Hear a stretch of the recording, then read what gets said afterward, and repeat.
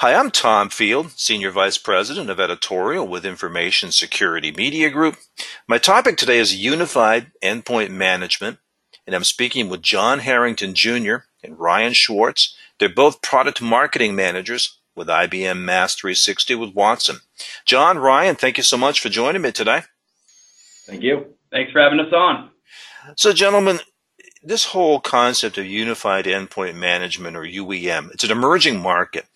What do IT and security leaders need to take into consideration prior to making their UEM investment?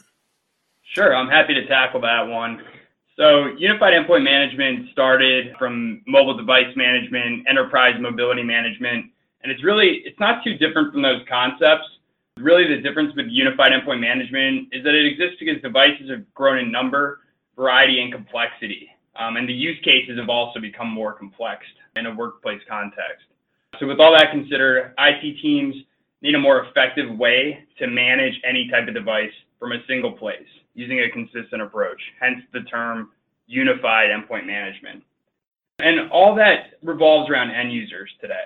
They want to be able to do work from anywhere, and they want to be able to get access to the apps and resources they need to be productive and get a consistent experience in the process, no matter what device they're using. So, with all that considered, IT and security leaders need to select the UEM platform that balances all those needs accordingly. What are some of the major trends that you find UEM addresses? So this is Ryan here. I'll tackle that one. Some of the trends, and a lot of these come from analyst reports, just what we're seeing in the market when we speak to customers, competitors. Some of the major ones really include low-touch, no-touch deployments, specifically for laptops and other desktop-type operating systems, because it enables more of an out-of-the-box experience, is able to provision these devices over the air, which helps with configuration time, end-user setup, that sort of thing. Outside of that, some larger concepts like threat management, especially with the proliferation of different types of attack vectors beyond just malware. I mean, you have to combat phishing, cryptojacking, man-in-the-middle attacks. Moving from that, and actually kind of hand-in-hand with threat management, you have AI and analytics, because that's going to help with your awareness, prioritization, informed decision-making around risks, opportunities presented by the different devices and operating systems under management. And then again, all of this wraps together with Unified Endpoint Management. So the next piece is identity and access management, since the real idea here with UEM trends is managing the user rather than just simply managing the devices. And so all of them are used from that single point. So with the identity and access, you're providing recognized and compliant users with access to corporate data. And then finally, platform convergence is probably the major trend and the real reason that we're moving towards UEM in the first place. It's combining agent and MDM or MDM API-based agent management, as well as some of the legacy tools like client management that was originally used for desktops and laptops. So when making a UEM investment, what types of cost considerations need to be made? Sure. Yeah, and when you say the word cost, one of the first things that comes to mind is dollars and cents, right? And I think that's a big mistake, especially when you're thinking about all of the complexity that comes with UEM. You need to get it right, and you need to make sure you're balancing your resources and their time. So I would say time is a really big consideration you need to make. It can revolve around the deployment time, the time it takes to configure your endpoints. You have to audit or patch or keep them up to date, resolve help desk tickets. All that needs to be taken into account. And when you're thinking of it in that context, you're talking about human resources. The human capital is another area that I think gets looked a little bit later on in the game than the actual dollar cents breakdown. And I think it's important to quantify, how many people do you have on deck dedicated to this, managing the environment, and what are their roles and responsibilities? And when you're taking all that into consideration, what are you sacrificing when ignoring benefits of improving the end user experience? So, that could be around autonomy, productivity. You need to take all of that into account when you're rolling out UEM, especially with those considerations I mentioned earlier on around balancing needs of end users, not just managing the devices in the environment. Now, I understand that there's been some research conducted that takes some of these factors into account. What can IT and security leaders learn from this research? So to answer that really quickly, There has been research, yeah, and they can learn a lot. Just to expand on that, so we had recently commissioned Forrester Consulting to conduct TEI study, Total Economic Impact, specifically for Mass 360 with Watson, IBM's Unified Employee Management platform. So for that study, Forrester had spoken to 19 clients of ours to gather substantial data based on their real-life environments, business cases, how it's been impacting them, especially versus what they had done prior to having a UEM. So they had assessed the different approaches of before and after the tool, and were able to generate a considerable amount of data around ROI and a fast break even on their investment.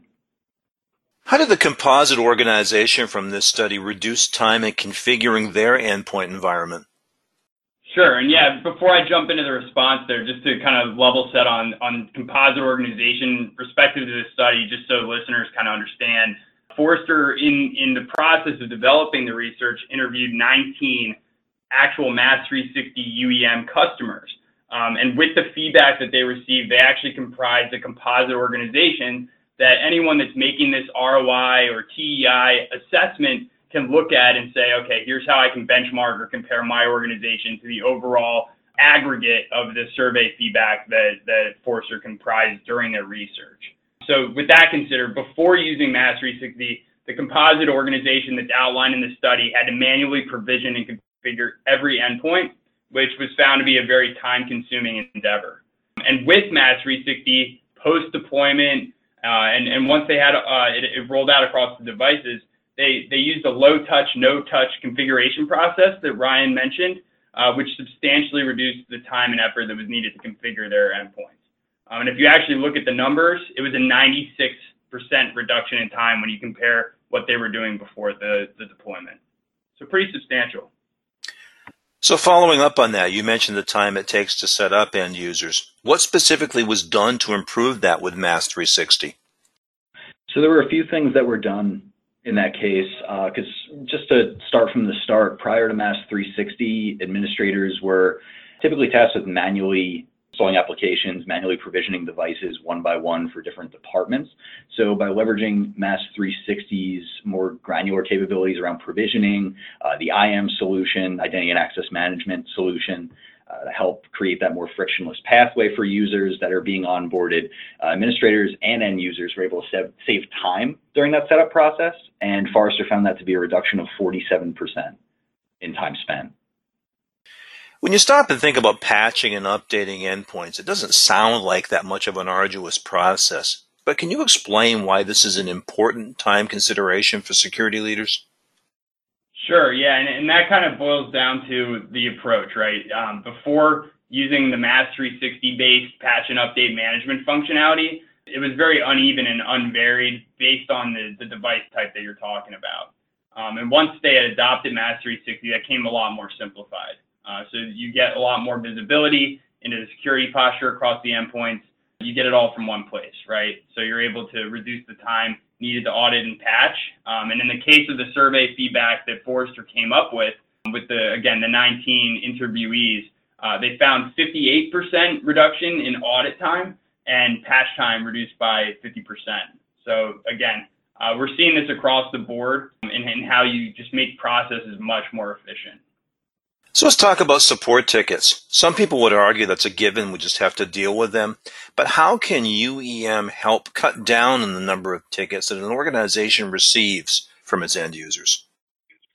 Yeah, I mean, they're always going to be a given. Tickets will always be a given. But the idea here is not only can they be cut down on, it's streamlining the resolving of those tickets, making sure that, it's not just tickets upon tickets for simple bug fixes or what are perceived as bug fixes or simple little issues that an end user can figure out themselves.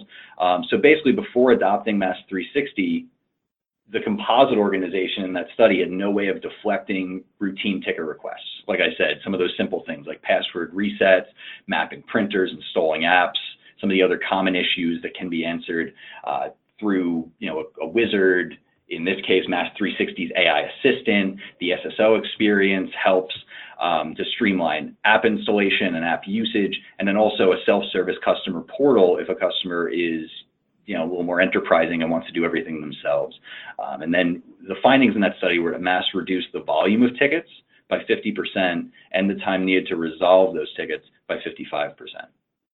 So, gentlemen, once end users have been set up, how effective can a UEM tool really be in enabling them to do their best work no matter where they happen to be? Sure. Yeah, and in the very beginning, we mentioned this a lot, but we think UEM is all about end user centricity, and you want to make sure that they have the tools at their disposal to be productive.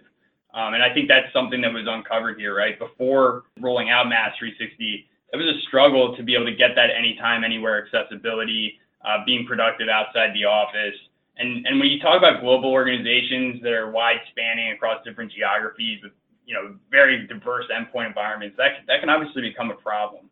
So post rollout, Mass 360 enables these organizations to grant that secure access to a more extensive set of applications. And we do that through something like a unified endpoint management application catalog, which is a unified app catalog, putting everything in one place and reducing the amount of strain it puts on end users to go on a scavenger hunt to find what they need to be productive. And furthermore, native IAM capabilities within the platform, IAM being identity and access management, that reduces the complexity, in terms of the number of passwords that someone needs to remember or enter anytime they're switching from app to app through what we call a single sign-on experience. Last question I have for you. Aside from the cost-benefits analysis that was undertaken, what else did you learn about Mass 360 customers via this Forrester study? So as it pertains to the study, outside of numbers, there were a few business case scenarios that were learned about as well. We uncovered some ways the customers chose to implement Mass 360 and how they realized some value from it. A couple of those, just as an example, were openness and cost-effective BYOD. So in the case of openness, what we mean by that is the ability to adopt a wider variety of devices, operating systems, while still maintaining a high level of security and control, because the end goal of a successful UEM deployment should be essentially the crossroads of productivity and security. We want to make sure that, and regardless of complexity of an environment, of applications, devices, users, operating systems, departments, whatever it might be, that the solution is open enough to handle all that complexity while still providing the security it's promised by partnering with IBM Security. And then one of the other big pieces, like I said, was cost-effective BYOD. So that option, BYOD in itself is bring your own device. So it's the option of reducing the number of endpoints that have to be purchased as corporate devices, and instead allowing end users to use their own devices while giving the peace of mind that there will still be a high level of security around that personal device use. Well, very good. Ryan, John, I appreciate your time and insight today. Thanks so much. Thanks for having us. Yeah, thank you. This was great.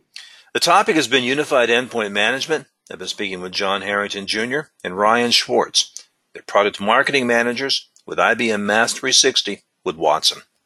For Information Security Media Group, I'm Tom Field. Thank you very much.